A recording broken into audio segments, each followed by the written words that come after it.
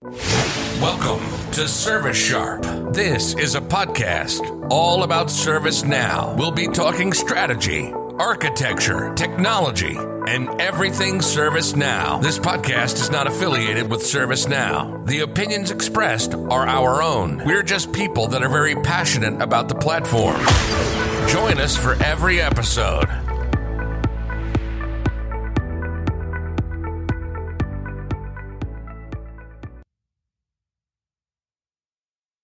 All right, welcome back. This is Jason Gibson with Service Sharp. Once again, we have Brent Peters and Randy Haas on the phone. Say hi, guys. Hello. We are we're going to be covering a couple of things a little bit different. First thing we're going to talk about is the cool things that we've been working on. One of the things that I've been working on that I feel is the most fun is I've been working on a couple of integrations. One with Foreman, which is basically for what I understand, the Zabbix front end, and SolarWinds. And so those are a couple of integrations that I've been working on that we just got completed that were a lot of fun to build. And now I'm kind of doing some more of the keep flights on kind of things right now. Catalog item style stuff and knowledge and change management. So that's what I've been up to. Brent, what have you been up to? I've been working on a few things, deploying change management for one of our clients. That's kind of been a fun experience. We have been working on a little custom app to do certifications. The company that's for, they reimburse people for certain certifications. So they would log into the portal, put in their certification, the dates, all this stuff, a copy of it, or attach a copy, and then they can get reimbursed for it and get a bonus depending on which ones it is. So working on that kind of stuff, it's pretty cool being able to do that kind of thing. So yeah, those are a lot of fun. I love the custom applications for sure. And then been doing a interface with not Power BI. Is it Power BI? Yeah. To do dashboards and stuff outside of service. But pulling in. Yep. So that's been pretty fun. That's actually a pretty highly desired thing that I am shocked that ServiceNow doesn't have a better integration with. It is the Power BI stuff. Well, it is pretty sought after. They do have a integration, but it's not as robust as you would think it would be. But I guess kind of pushing people to use performance analytics. So. Yeah. Well, and it's beautiful. The one ServiceNow has, it's a beautiful Power BI dashboard. You got everything on it. It's really great. Except all it does is incident. So, and most organizations are they're using Power BI or wanting to bring in requests, changes, everything, and kind of correlate everything together to show workloads and stuff. So, the one I'm currently doing, these three companies. Right. The one I'm currently doing, they wanted change management and agile. So they can see those agile stories and stuff. So. Yeah, very cool. Yep. Very cool. All right, awesome. Well, today we're actually going to be talking about IT business management, ITBM. ITBM is a really great product. And I'm going to turn it over to Brent a little bit here to kind of go over what it includes and kind of start talking about what the benefits are. Okay. From what I can understand, because ServiceNow's licensing is not always the easiest to understand, but there are two packages that you out of the box. You can get two packages, which is like a standard package, that comes with performance analytics, demand management, resource management, and project and portfolio management.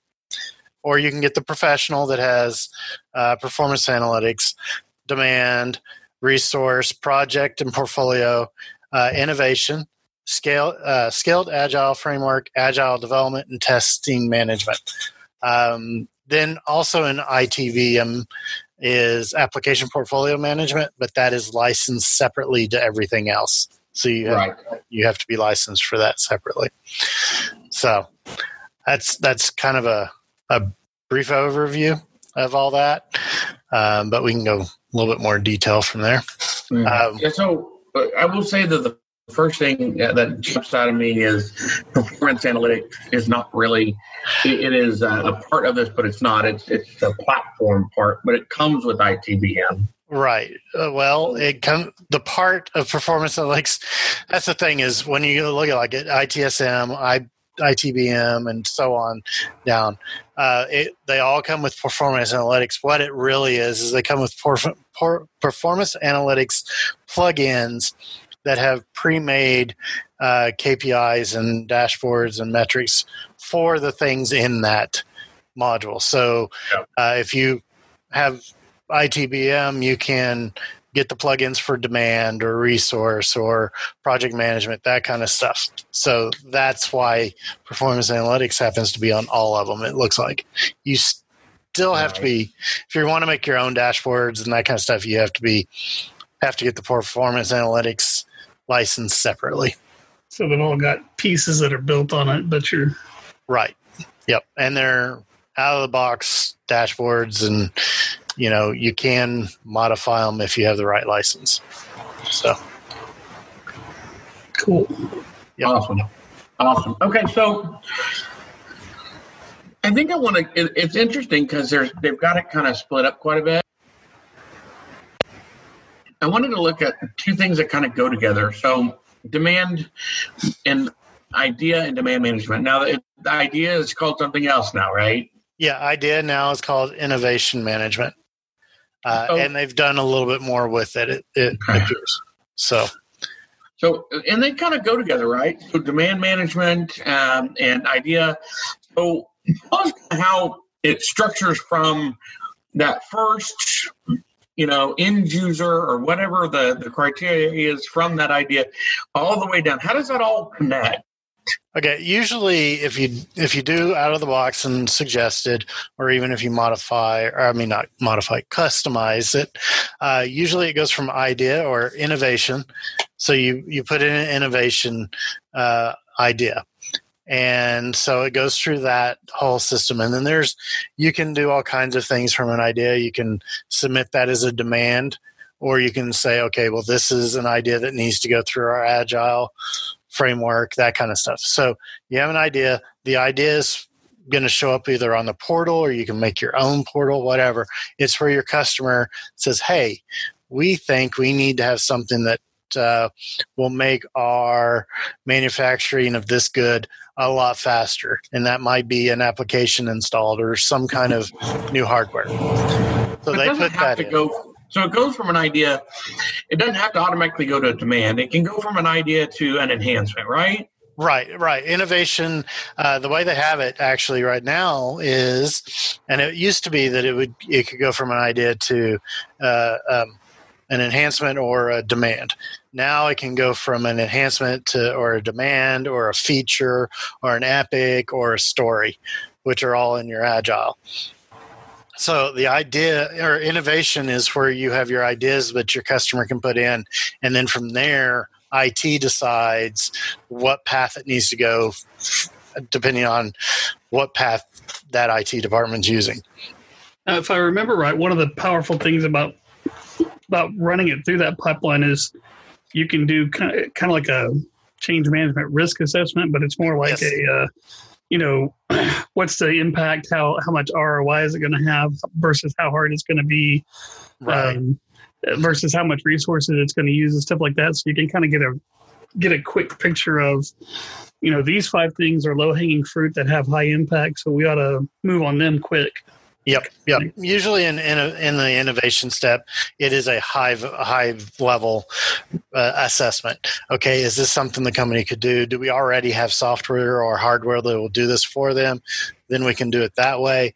But if it's new things, then you can push it on to like demand management and do the real in-focus risk management, cost, ROI, cost benefits, that kind of stuff. Well, they have some really nice visualizations in demand management. That's one of the things that I like about demand so much. You can really, if you set it up right, you can open up the visualizations and say, okay, so in my top right quadrant, these are the ones I want to do, right? So right, these are the highest impact with the lowest cost of money. Yes. You know, and you get kind of a heat. They call it something else, but off the top of my head, I can't remember. But it's kind of like a heat map. Yeah, it is a heat map. Yeah, they slightly call it something else, and I can't remember. But it's just a heat map that says, you know, the bigger the circle, the more of a cost saving or however you set it up. But yeah, innovation is where all that starts. I think that's kind of that initial pipeline, though, that is kind of a crucial hidden gem that a lot of people maybe overlook the importance of having.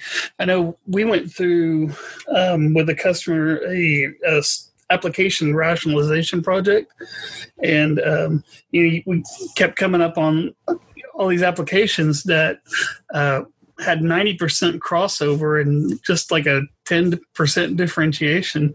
And so going through that, we're able to save a lot of money by saying, okay, we don't need this 10%, or we can modify this 10%, you know, from doing this and get rid of paying maintenance on 10 of these things. And, Right. You know, I see a lot of companies, especially companies that are in the growing stage where they're kind of going from being a mid-sized company to being a really large enterprise, forego this step, and then they end up just accumulating technical debt that they're going to have to take care of at some point in the future. And this is a real important place where you can say, if you've got your application, you know, list or portfolio set up and you've got your capabilities defined, just to screen that out and say, we've already got this, is an overlooked huge saver of money. Yep. Exactly. And you can also take your innovation to go along with that, and you can kind of not out of the box, it doesn't do this, but if you integrated it a little bit with your application portfolio management, which is also part of this, but you have to buy separate, there's all your applications in your portfolio, who supports them, what they do, how many licenses, all that is in there. And you can then say, hey, you know, your idea is great, but we have this that already does it. And we can just start kind of adding you in there, that kind of stuff, you know, so you can see the overall picture. But innovation is where the customer starts usually. Yeah, an application portfolio management, in combination of service mapping, is actually really pretty cool. Yes. But yeah, so let's talk about, we've got the innovation management, so we've got the idea, we got the demand. Now it's going to move into what? It's going to move into a project, right? Is it yeah, into Agile, so it's kind of either, right? Right, and you can decide pretty much anywhere in the path which way you want it to go. But usually it goes to innovation, and then it goes to demand, and then demand goes to project. Demand is where Randy was talking about, where you get your cost benefit, where you do your risk analysis, where you get your stakeholders to do their review of the demand, all your assessments. That's also where you can start doing your resource management stuff. This demand is going to require this many hours from these resources or these group of resources and all. So you do that all in your demand. If you get to demand, no, this is not going to move on to a project, you can move it to an enhancement or agile. And often if they consider it's not a project if it's under 40 hours or under 80 hours or something. Whatever defines your project, yes. Whatever defines it. And it's funny to me because I've heard people say, it's not, we have this deal where it's not a project if it's under 80 hours, but they have an 80-hour project every month. Yeah. Well, some places also for the same thing, and some places do it by cost. Yeah, but, doing an upgrade for a large medical system, EMR, that could cost you as much as putting in a Microsoft project server or whatever. So, I mean, you can't say, there's so many variables there. It's just however your company defines a project. If it's something new, maybe you're going to go through a project. But so your demand management also has all that, and that's where everybody buys off on it, and then you can submit it onto a project. So that's where you can move on to your project. Well, and that's one thing I love about project and resource management, right? It's what resources do I have? I have 4 developers. How do I, so it's how do I make sure that I have the resources to complete this project? I love the fact that it's all in one tool. It's all together. You're not going into multiple tools and trying to pull data from here, from there. It's all here. And that's one of my favorite things about it. I've seen project management go put in without resource management. I've seen it with resource management. It works either way. You're just not going to be able to do your resource management if you don't have it in there. But you can do that. They've made great strides with project management. When they first put it out, it was project management. You got a Gantt chart. You couldn't see much. You couldn't do much from there. It's just gotten much better and better. The problems that I've seen are project managers that are so used to Microsoft project that they really don't want to use another tool. You get a lot of resistance there for that. There's always resistance from people who are stuck in the old way of doing things. I mean, it's the whole adage, I don't want to do it that way because we've always done it this way. There's, it's just not an excuse in my book. It's just, I know, but I just see a lot of that with project managers. But this last place that I put project management in, we got that all resistance and everything. And then a year later, we started moving everything over to Scaled Agile framework. And they're like, oh, but we're so used to this project. Now we have to do something else. So, it's just getting them to use it the first couple times and understanding, oh, well, I can do the exact same thing that I was doing in Microsoft project. I can do it in here and more because of resource management and that kind of stuff. Do you think it's reasonably priced for what you get? I mean, I know that you've worked, you had a little bit of pricing those conversations, and I don't want to get into it too much, but between the difference between Microsoft project and ServiceNow's project, is it, they were moving from Microsoft Project Server over to project management and ServiceNow.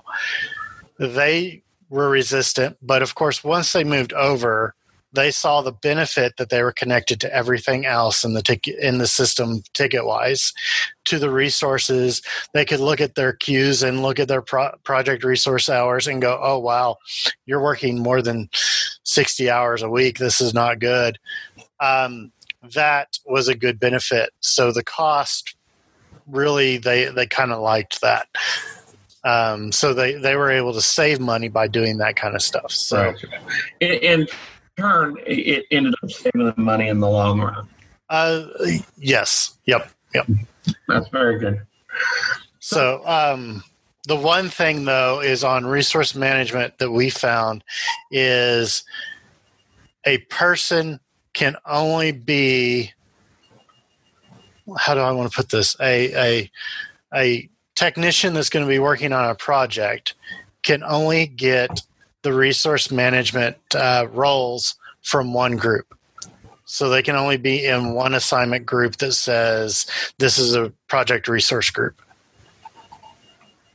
Because if they're put in that group and they're put in a server group and a Windows group, they get counted twice as a resource. Does that make sense? Yeah. So that's a little thing when you start doing resource management. That's just a little thing you keep in mind, is you can't double or triple your resources that way, because those people can't do triple work. What? Yeah, exactly. Even though that's not what the manager said. Even though the business thinks you can. So, but whenever you start doing it, your reporting for future reporting of hours, you're showing that you have the capacity. That's it. You show that your capacity is triple what it should be, because you have double and triple people out there. So that's where you got to be careful about that. So Yeah. that's just a big thing I've run into before. Right. Well, and that makes sense. I mean, it is that. Yep. So let's move into the test management a little bit. Can you tell me how that kind of fits inside the Agile framework, and how does the Agile framework, exactly work? Okay. All right. So there are. Okay, PPM in ServiceNow has one PPM. So you have project most portfolio. Usually when you put that in, you do innovation, you do demand. So that's all one workflow. Agile, however, there are several different ways to do Agile. You have Agile development. So that's usually from a software kind of side. So it's more software development or hardware development kind of development side. And then you have Scaled Agile Framework. And Scaled Agile Framework is bigger.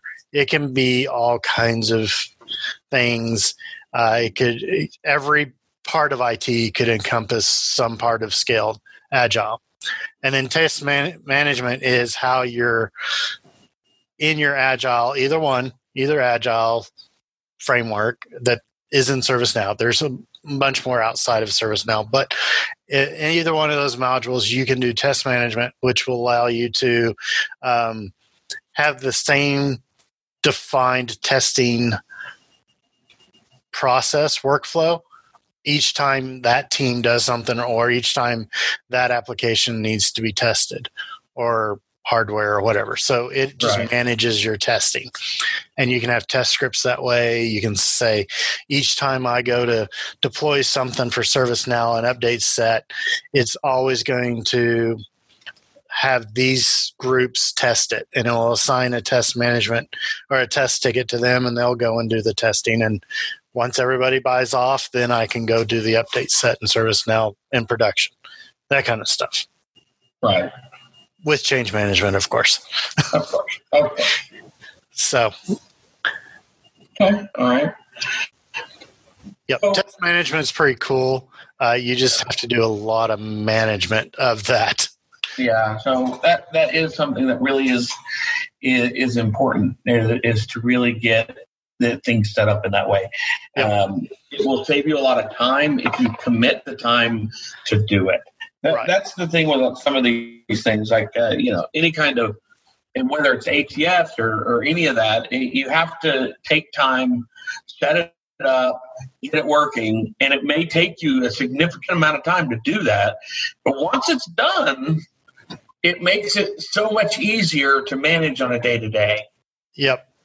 Now, the thing about test management is anytime you get a new system, you have to go in and do those new test plans. So there has to be someone that can go in and do that. It might not always be the admin that does that. It'd be best if it wasn't the admin. That way the admin can focus on ServiceNow. But other people would go in and build the test cases and all that kind of stuff and put in there. And then when you do an upgrade, hey, this test is no longer needed, they have to do that kind of maintenance and stuff. So it does take a lot of time up front to get everything set up, and then there's some maintenance that has to just be taken care of each time. Right. So test management, yes, it is part of Agile, but if you're doing project management, then it needs to be a project task. Hey, somebody needs to make sure that they go and set up all your test management stuff too. Right. Exactly. My suggestion. Exactly. Yeah. So we've covered the Agile framework. Let's talk about Agile development for a second. Okay. Agile development. Oh, go ahead. No, I'm laughing. Okay. It's a great thing, but go ahead. I just let you talk about it a little bit. All right. Agile is more for a quick development kind of thing.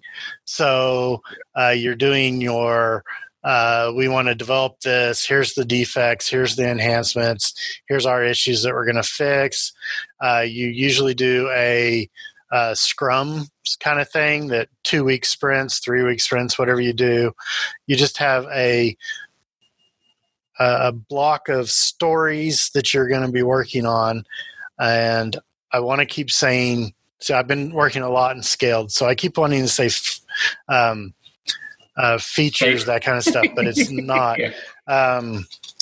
They call them products and releases and themes. Right. So you got your stories. And you got the Scrum boards, and you've got your visual task boards that are basically. Yeah. So you have all that, and you do your daily stand-ups, and here's what I'm working on, or here's what I worked on yesterday. Here's what I'm working on today. Here's my blockers. Blockers being, I can't finish this ticket because something is keeping me from it.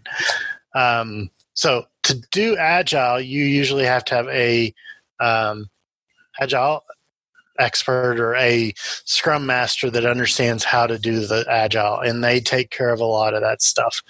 But it's usually not a whole IT department. It is a few departments or a few areas that do Agile, and it's for quick development, quick turnaround.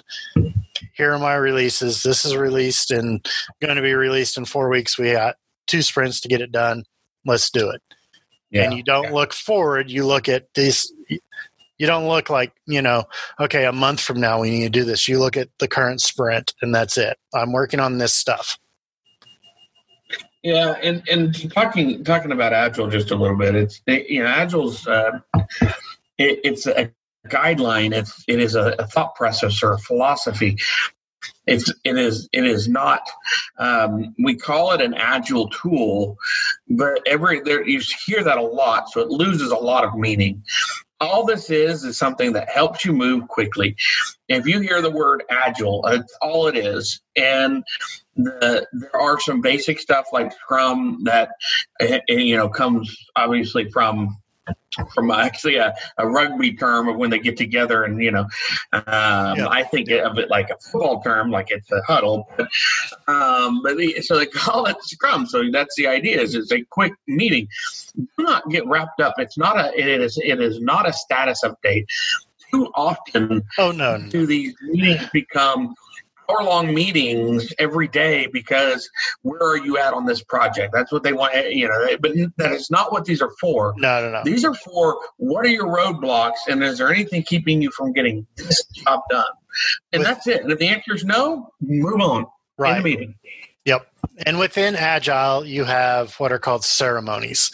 And there are all kinds of ceremonies that take place.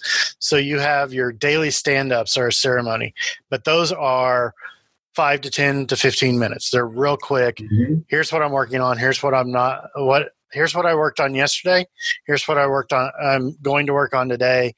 And here's my blockers. And most of the time you don't even have blockers. It's just, here's my 2 things. And then you move on. And it's real quick and all. I've had Scrum Master before that had an eraser, like a chalkboard eraser, because there were people on the team that wouldn't keep it to that. And he'd say, whoever's holding that talks, and you pass it on. So there's different ways those Scrum Masters. Like I'm back in school. Yeah, exactly. But people always want to interject. Well, if you're not holding it, you don't get to interject. That's it. But every end of every sprint and beginning of the next sprint, there's another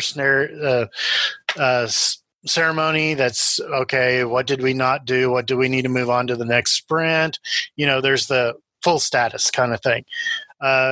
You also have PIs where you have your PI planning. Here's what we're going to do through this whole PI, which is a program increment. That's more scaled than Agile. I think they call them product. No, they call them themes, that kind of stuff. But what it is there are different ceremonies where some of them are more detailed, but your daily stand-ups aren't, is where I was getting to. Sorry. Kind of went off on that one.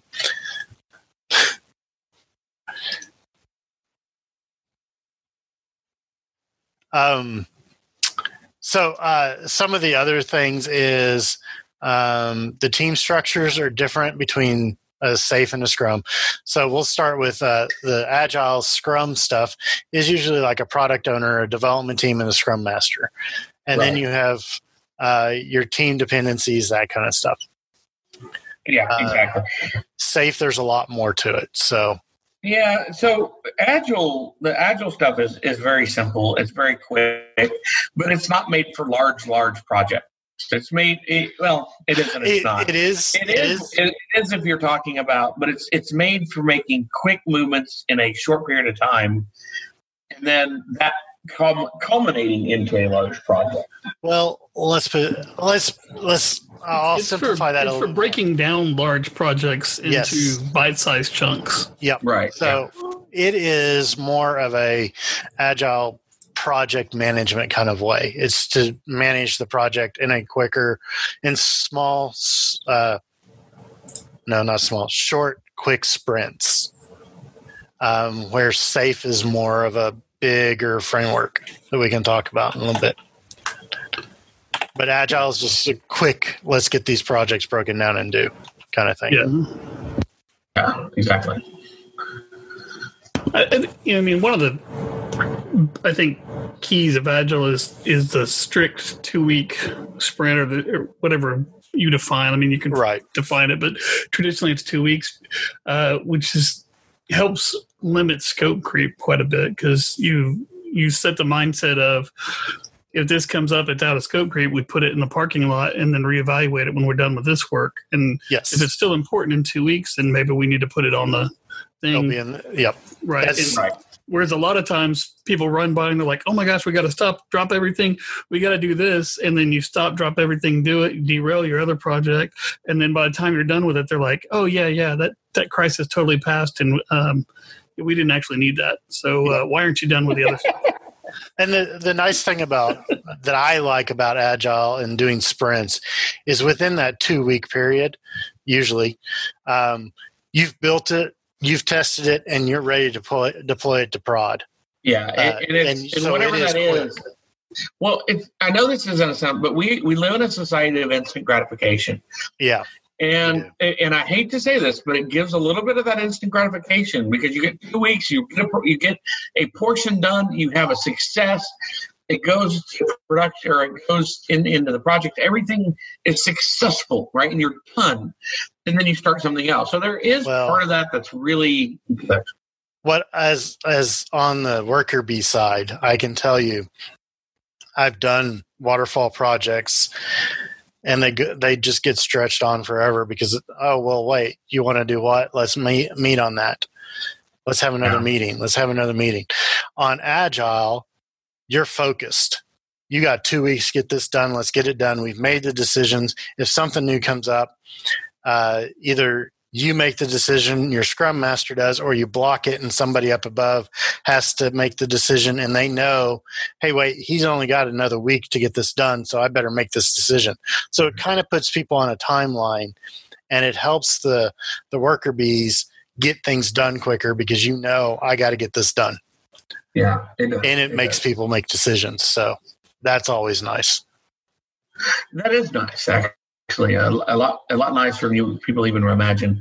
Yeah. I will say, though, the one thing about Agile as a whole, it is a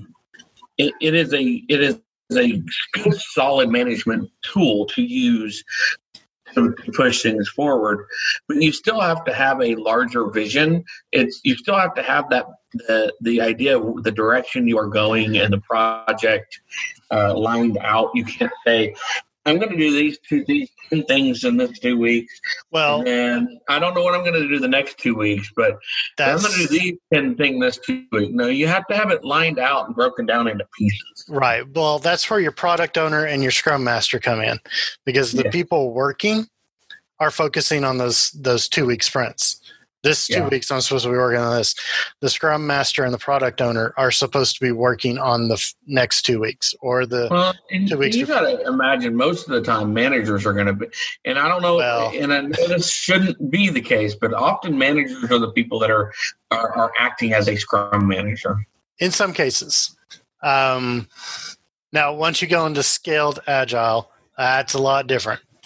But Agile, sometimes they are, but a lot of times they take project managers and say, okay, You're the Scrum Master. Go for it. Yeah. So I have a question about that. Tell me what the difference is between Agile and Safe. Okay. So Agile is just taking a project and making it smaller and the smaller chunks and getting it done. Scaled Agile framework is more of it's a bigger process. So it includes Agile usually is, here's the project we're working on, do it. Safe or Scaled Agile, they call it Safe, is more, okay, they involve the business a lot more. And the business tells you what needs to be done, and they break it out in certain areas, and then they put it into your epics, feature stories, all that kind of stuff.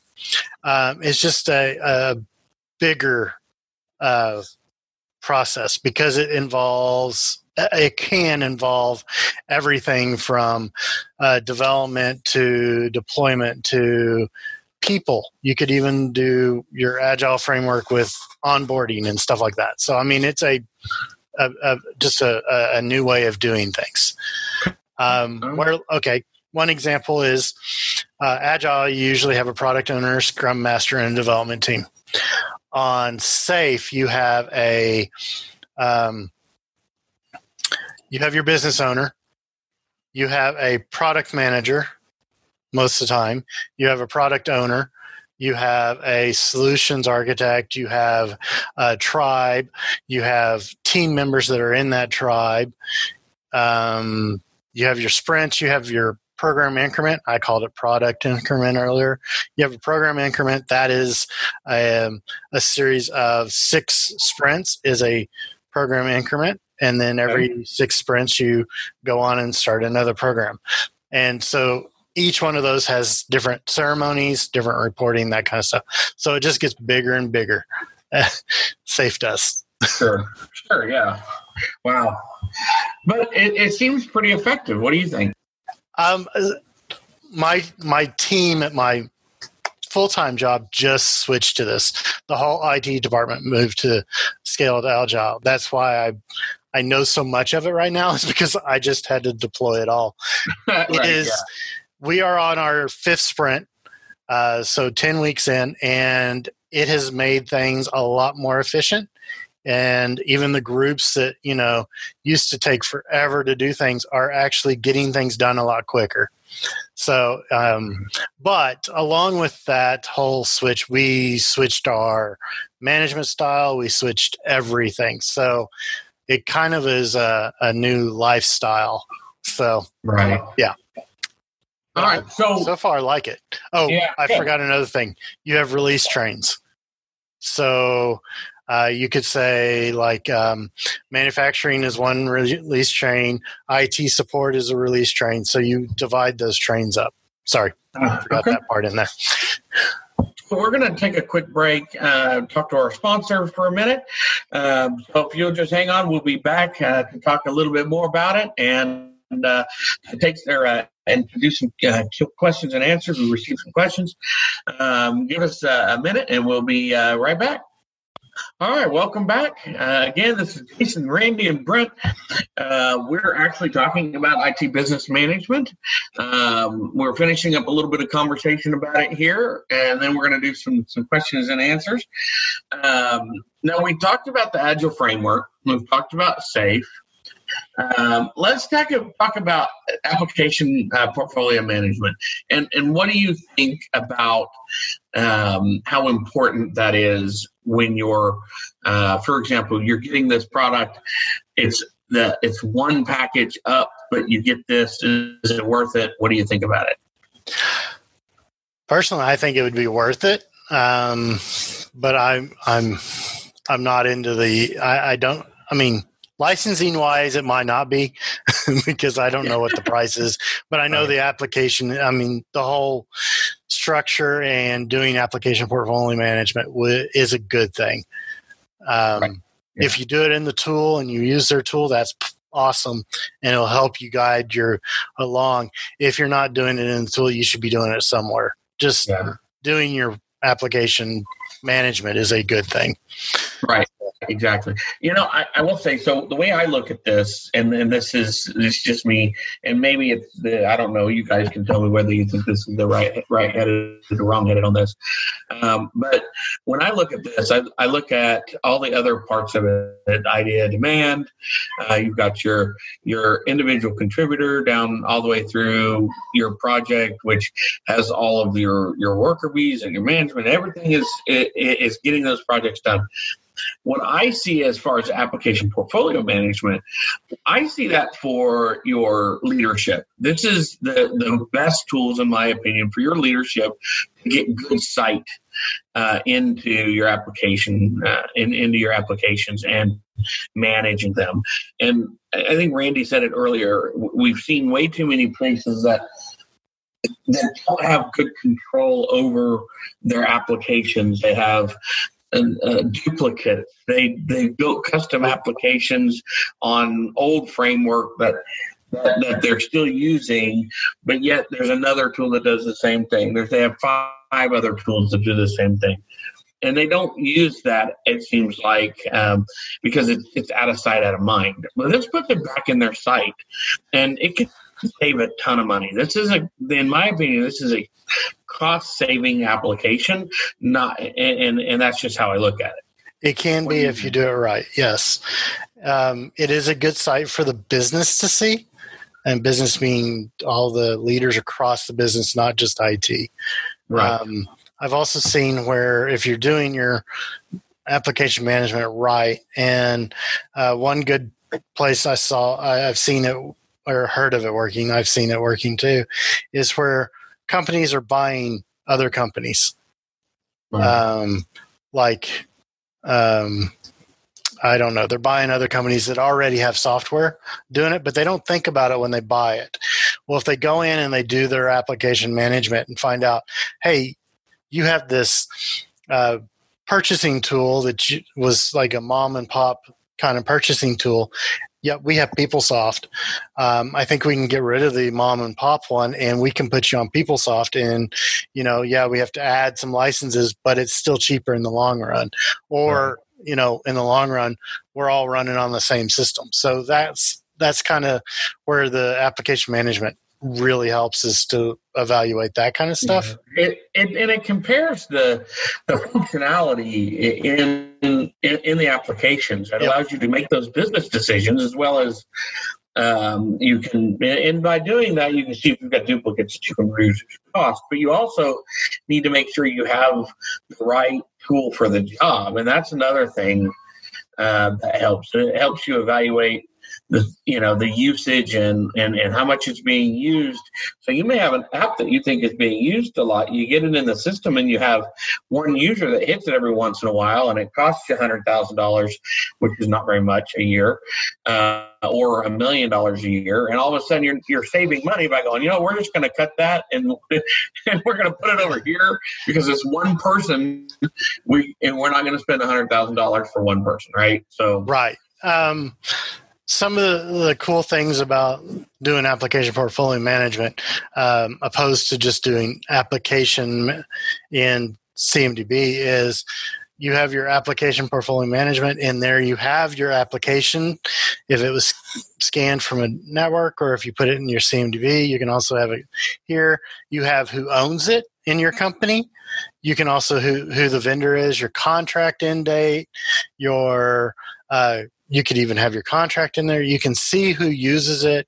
You could put a roadmap on there, that kind of stuff. When ideas are put in from that innovation that we were talking about, they can get tied to a portfolio, so you can see all the ideas that were put in.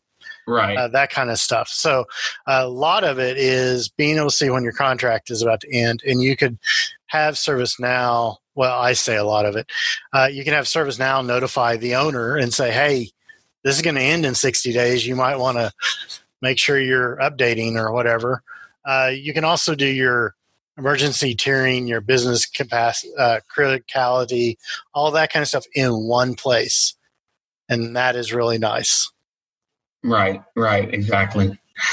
I kind of rambled on that. Sorry. No, you're good. All right. I think we've covered ITBM. So I think so. Give it a basic understanding. So I'm going to move on here to a question that was asked, and it's only one question, but I thought we would kind of answer it here. So, okay.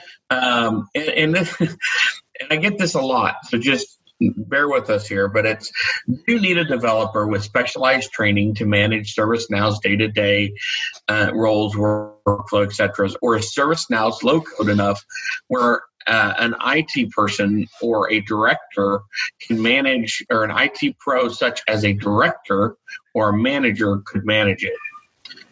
I have a couple things I want to say.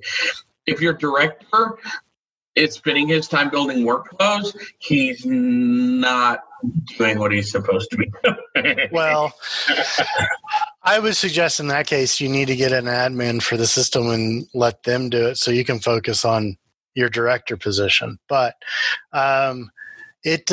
my answer usually is it depends on how in depth you want to use the tool. Because, yes, there is some no-code and low-code kind of things to do, but that also limits what you can do in ServiceNow. Right. And I think most of the day-to-day stuff can be managed by an admin.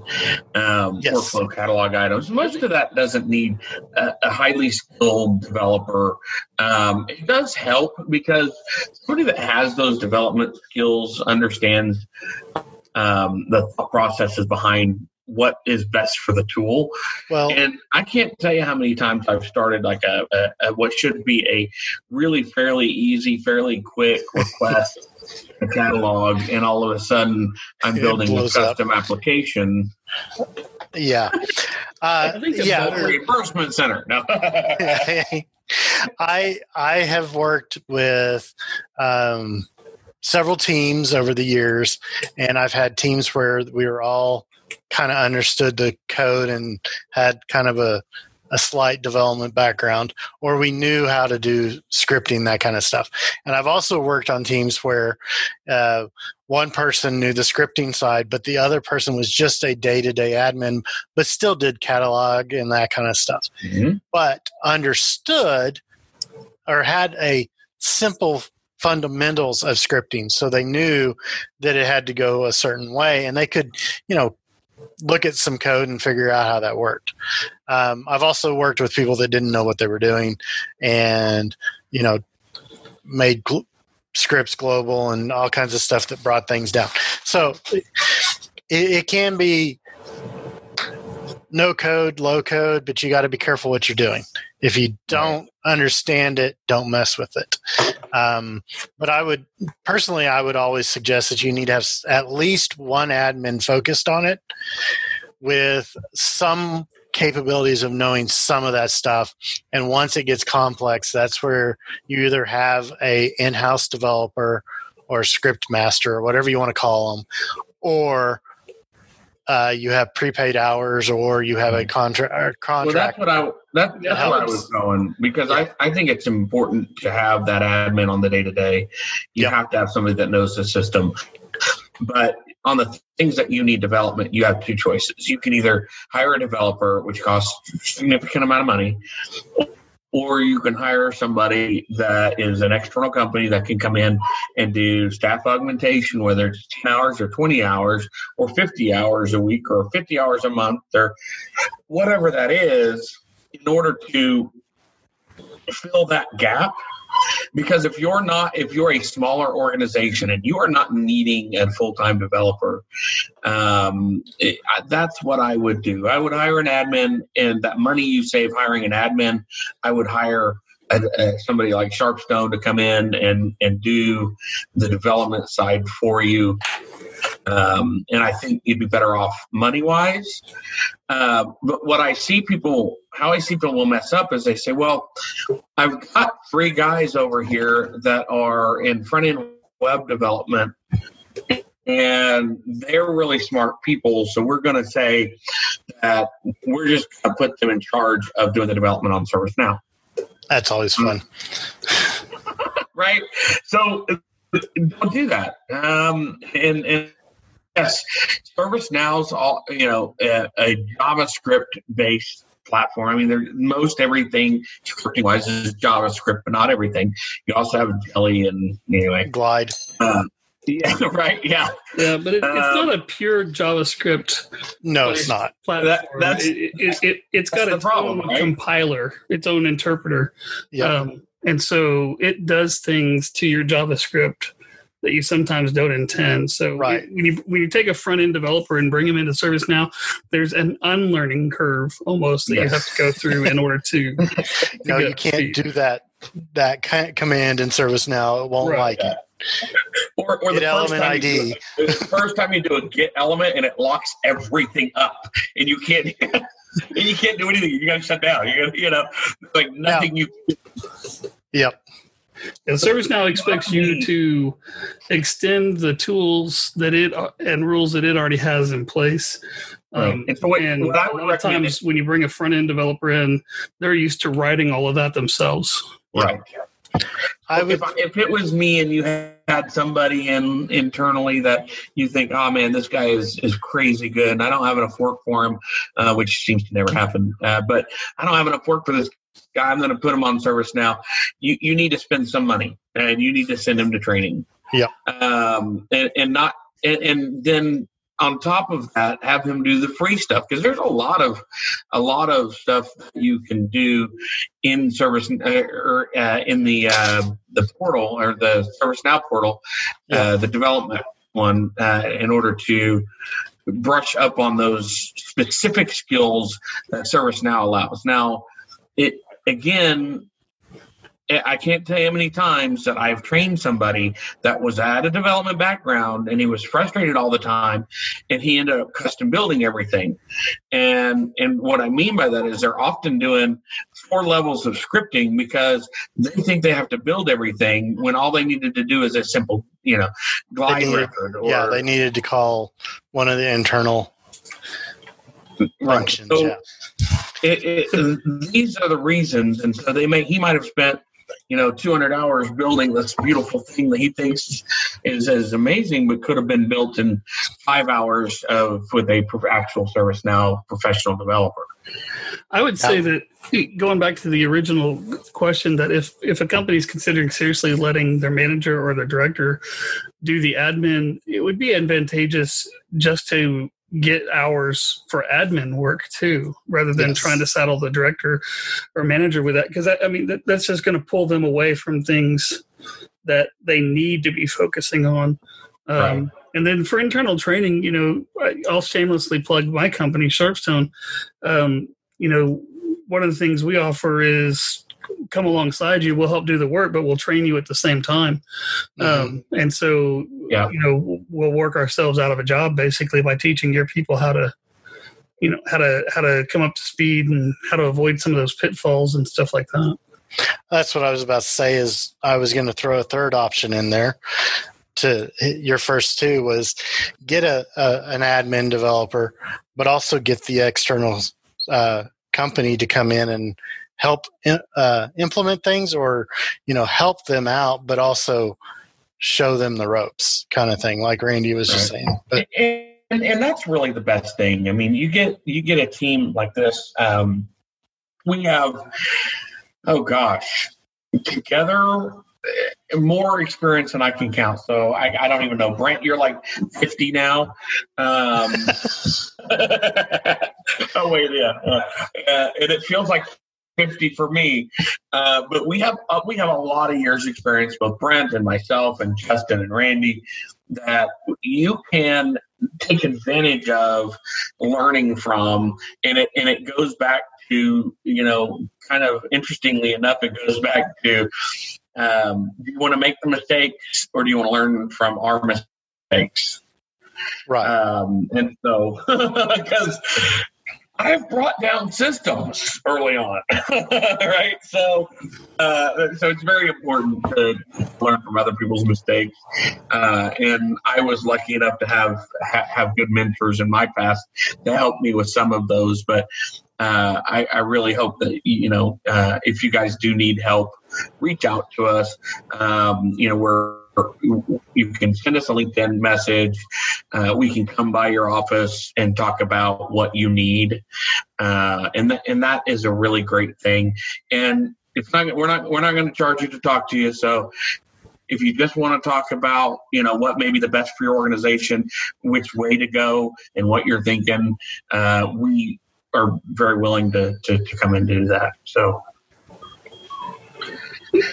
One of the feedback we got kind of turned into a plug, yeah. It did. I'm sorry, I didn't mean it to. I was going to say, one of the feedback that we got was asking about if we had like a Slack channel or something like that. And I mean, that's a good idea. I think if there's a lot of interest in that, let us know, and I think that we'd be happy to do some Q&A just from that every once in a while too. Yeah, absolutely. And we'd love to. As far as for the podcast, we would love to, have some problems or some questions or some things that we could work through with you, as well, just as a teaching, general teaching moment. One of the things we love to do is share information. Yeah.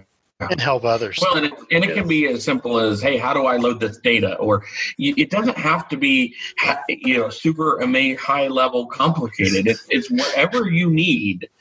Just ask us, and we can help you. So. Yeah. And, let's say 99.9% of the time, there's no stupid questions. Well, that's true. I'm the 0.1%, aren't I? I was going to say, there are some, but most of the time, there's no stupid questions. And none too simple. I mean, if you're just getting into the game, ask us a question. We can help you. Yeah, I'll say there's no stupid, legitimate questions. There's some smart ones that we won't answer. But. Yes. Yeah. Like, who gave you a mic? Yeah, right. It's true.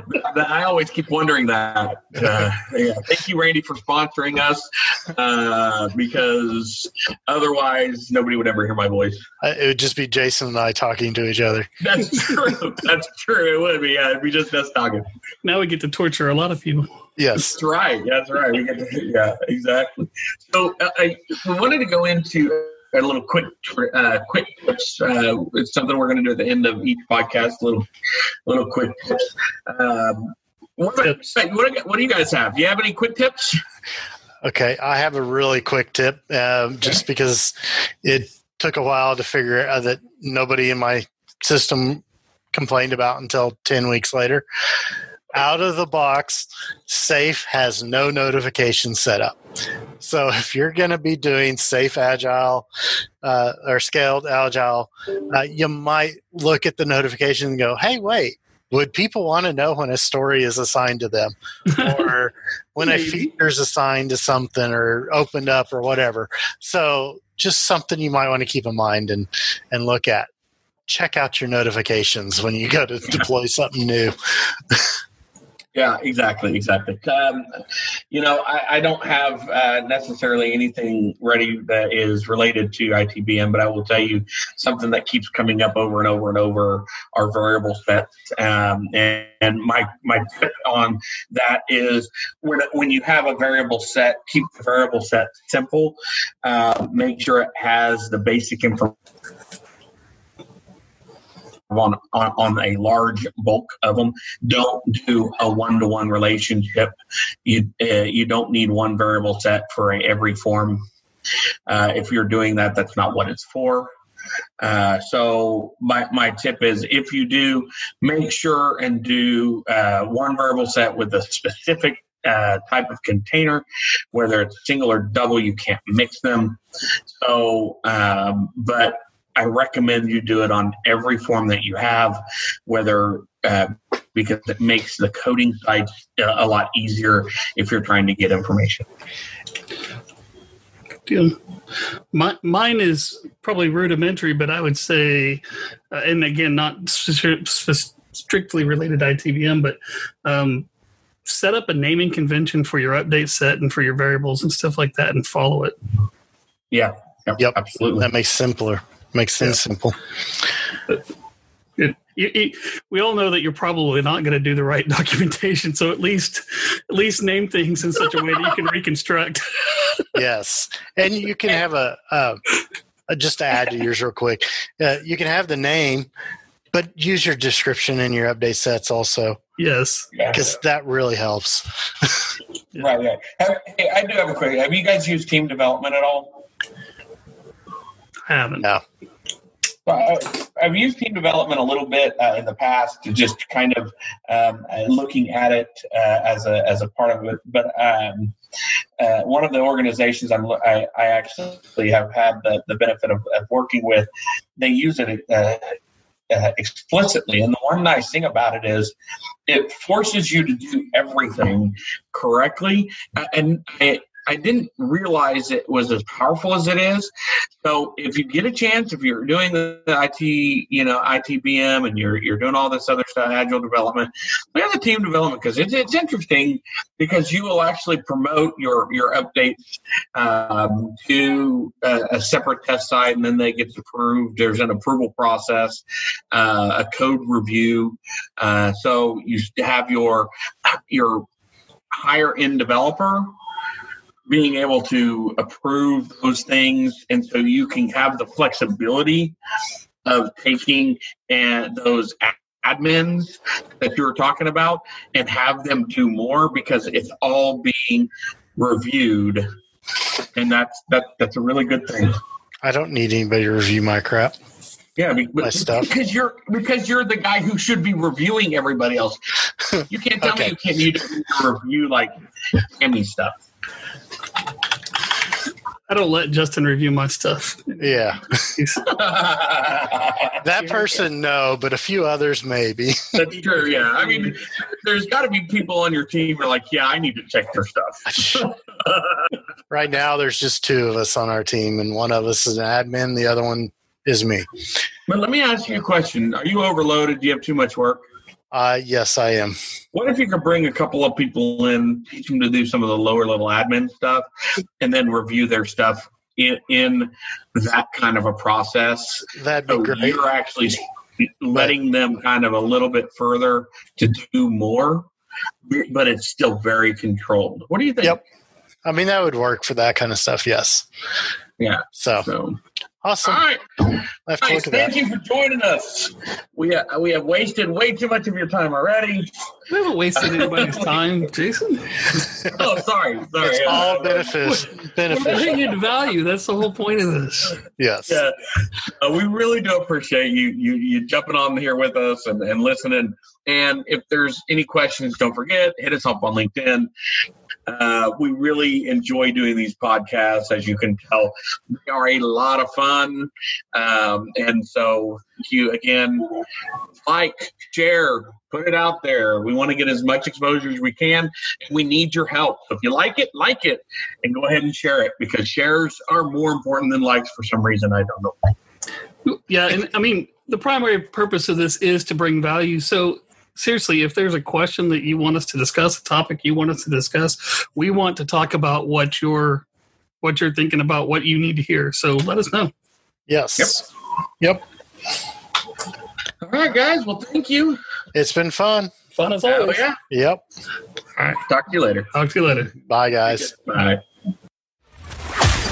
We want to thank our flagship sponsor for this show, the Sharpstone Group, LLC. Sharpstone is your source for all of your ServiceNow needs. Implementation, development, administration, strategy, and architecture. Contact the Sharpstone Group today at info@sharpstonegroup.com or 405-594-0100. We'd love to answer your questions or have you on the show. Contact us at servicesharp@sharpstonegroup.com or find our LinkedIn info in the notes. Additional sponsorship opportunities are available.